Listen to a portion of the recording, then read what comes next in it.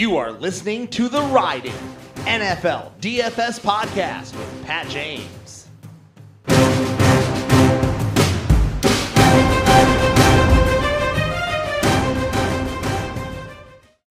Welcome everybody to The Ride-In NFL DFS Podcast for Week 9, the cash game review, thought process, a little bit of late swap happening, and a quick preview of the Monday Night Football game, a showdown slate between the Patriots and the Jets. Not very enticing, but we'll get through it, and hopefully we'll bank a GPP tonight in Showdown because it definitely didn't happen yesterday. Okay, so if we are looking at the cash game lineup that I put together, I'll go through it, my thought process, and I actually ended up swapping in certain situations, so I will talk about that. So right off the bat, my main conundrum was whether I was going to pay up again at quarterback, and I should have known better, right? Last week I even talked about it in the Week 8 cash game process, that I pulled the trigger on Russ instead of Garoppolo because Garoppolo has such a low floor, right? He could have got benched. And the same thing was true this week. There was 5 quarterbacks over 7K that I thought could have hit like a 30 or 40 burger, and a couple of them did. And, I went with Derek Carr, and I thought that it made the lineup look a little better, like I didn't have to jam in a bunch of 3.5K guys that I wanted to hold my nose when I clicked on their name. So it just made it look a little better. And you'll see as we go through, I had a pretty balanced lineup, but it didn't work out the way that I had planned. So Derek Carr, he was fine, 14 points. I almost want to say it's not going to kill you, 14 points. 5 years ago in daily fantasy, we were looking for, 14 to 17 points out of a quarterback that costs around 5.5K. Not anymore, right? Quarterbacks that are 7, 8K are just 5Xing, and you kind of need them. So I think that's something to think about going forward. At running back, I went Dalvin Cook. I just thought you couldn't not click on Dalvin Cook this week. He had the best matchup on the board. He's getting 25 touches a game, and, it just showed. There's really not much to say there. In my original lineup, I had Chase Edmonds. I thought that the Dolphins were going to really get gashed by the run by Chase Edmonds. So far to this point in the year, they'd given up a lot of yards on the ground, not so much through the air. I thought maybe, and I even talked about this. I even showed some hesitation on the initial podcast because it's tough to bet on running backs that have a guy like Kyler Murray, a quarterback who loves to pull the ball and run it himself. So, something to think about, paying 7K nearly for a guy whose quarterback steals about half the rushing yards every game might be a tough sell.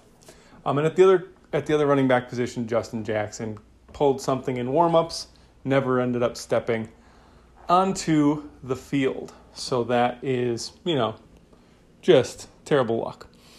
At wide receiver, I went Julio and Tyler Lockett. So I paid up a little bit for 2 wide receivers there. I thought Julio was a smash with Ridley out. Thought Lockett operating out of the slot, avoiding Tre'Davious White, was going to be a smash.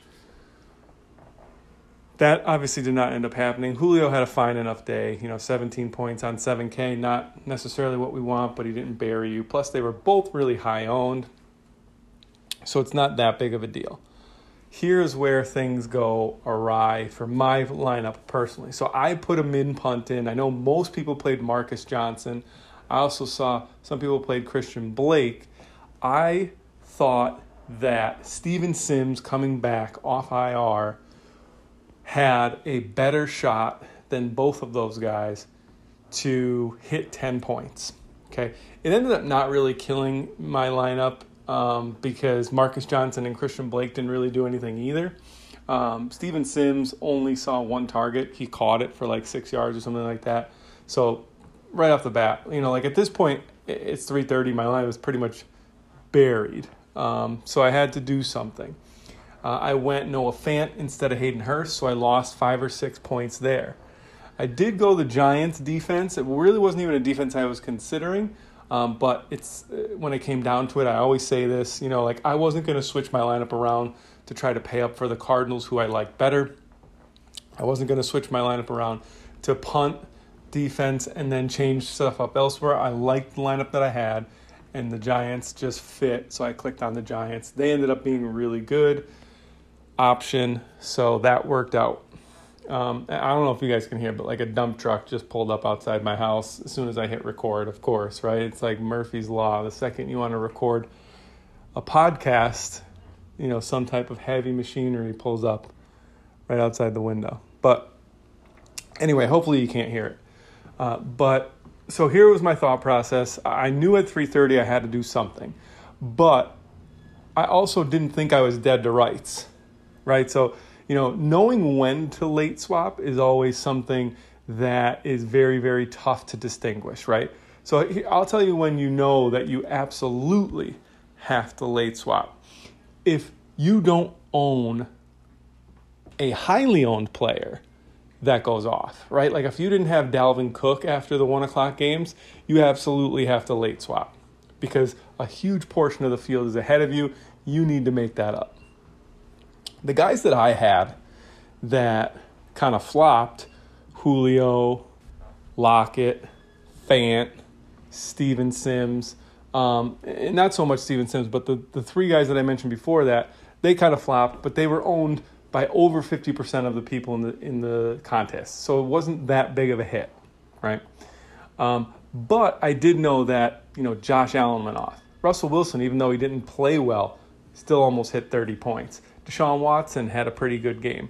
So I knew that I was a little bit behind. Knew that the players that I was going to own, namely Edmonds and Jackson, were going to be popular, right? So if you think about it this way, right? If you're behind and you own, the players that you have left are popular, you're not going to pass anybody. Even if Chase Edmonds had 100 yards and 2 touchdowns, and even if Justin Jackson had 100 yards and 2 touchdowns, I wasn't going to necessarily pass players in front of me because the likelihood of them owning them too was good. So what I did, but here's the thing, I knew Derek Carr wasn't going to be highly owned. He ended up only being 6% owned, I think.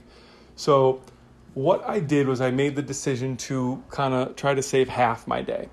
I went into half my double ups and switched Carr, Edmonds, and Jackson to Murray, Christian Kirk, and Tony Pollard. And here was my thinking behind this. I needed low owned and I needed ceiling. So if Murray goes off and he throws for it, then, probably Christian Kirk's going to catch a long one. That's what happened.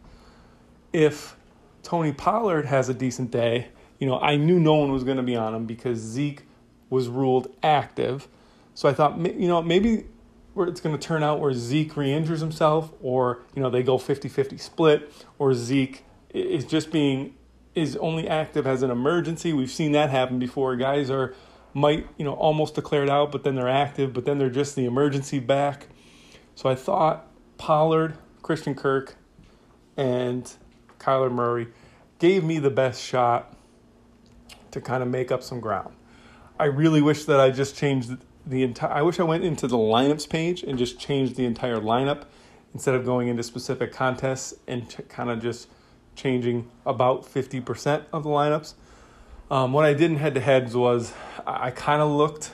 I played so many head-to-heads. It was really hard to go through all of them in a half hour, and you really can't even reverse engineer who people have because, with 3 and 4 guys left, it could be anybody that the salary amount adds up to. So if I was just way behind, I changed, for the most part, swapped it to that lineup. That lineup ended up, Murray and Kirk pretty much ended up smashing. Pollard didn't do too bad, but he did just as well as Chase Edmonds, so it was a wash there. That lineup ended up, let me see, I'll take a look at it. That lineup ended up scoring 163.5, which was like a 90th percentile lineup. And then the lineup that I originally made was like a 115 type lineup. You can't. And I was talking to guys in the 4for4 Slack about this. You can't even fault yourself. Justin Jackson gets hurt in warmups, doesn't play. It's a goose egg. Noah Fant catches the first ball of the game for 30 yards and twists his ankle. He goes into the locker room. He ends up returning. But if you watch the game, he was basically out there just to block and, not really even do much. He was like limping through his pass routes. So basically, played this week with 7 guys. And there's nothing you can do about it. Those are the breaks. There was a week earlier in this year where I didn't roster, a few of the guys that got hurt. I think it was the week that Paris Campbell took a 0 and somebody else took a 0. And I didn't have those guys, and it ended up being a smash week. So you have to take the good with the bad. I don't know, maybe some years you have more good luck than bad. Hopefully that's the case. But it just goes to show you that late swapping can be crucial. That saved my day. I went from, cashing probably around a 25% ROI to basically a split week. Do I wish that I changed every lineup to the Murray lineup? Yes, but at that moment, I didn't think I was that far behind. I knew I was behind, but, the downside is I could have went from, winning 25 or 30% of my head-to-heads. If it was a terrible swap, could have went down to 10%, so you always have to think about it that way as well. That's kind of why when I do swap, I do only swap like half my lineups because, unless I faded a chalky player or two that absolutely dominated, then you just have to scrap the whole lineup for the most part. But you never want to swap off guys and then have them smash and you ruined a week by swapping, and you never want to kind of outsmart yourself. So that's why if I do think a swap is warranted, I will go through and pick the head-to-heads that I'm really trailing in and maybe only swap half my double-ups, which is what I did this week to kind of salvage the week. All right, let's talk about the Monday night showdown. I think this is the first week where I think you could just lock a guy. I don't see anybody on the Jets that can slide into the optimal lineup as a captain. It absolutely can happen, but I think the odds are very, very slim. Maybe Jamison Crowder if he plays. I just think that, it's Cam has a really good shot. I think you could potentially lock Cam into captain tonight and just try to worry about the other 5 flex spots. I like Jacoby Myers. I like Denzel Mims. Ryan Izzo, if he's healthy, is going to be the only healthy tight end on the Patriots. The Pats D is obviously, Jets offense is absolutely putrid. The Pats D could rack up some points as well. So that is probably my core of who I'm building around. If Damian Harris is active, I think he is a solid play. I think they could run on the Jets tonight. But the other thing is, a lot of these guys are priced up, but don't be afraid to click them. Like, don't be afraid to click on a 10K Jacoby Myers or like a 9K Damiere Byrd. It's all relative, right? It's only one game. So it's not like you can pivot to a different game where someone else is the same price and can also hit salary-based expectations. Don't be squeamish about clicking on, 12K Denzel Mims. I don't even know what their prices are, but I just know that when I went through and wrote up my article for Fantasy Points, I noticed that, some of the salaries are pretty eye-popping, but these guys are starters now, right? If it was the beginning of the year and they were on the bench, they'd be 4K, 3K on this showdown slate, but they're going to be in the game, playing all the snaps, getting all the targets. That is why they are 8, 9, 10K, and you just have to click on them. But don't be afraid to leave some salary on the table tonight either. But that'll do it for the ride in.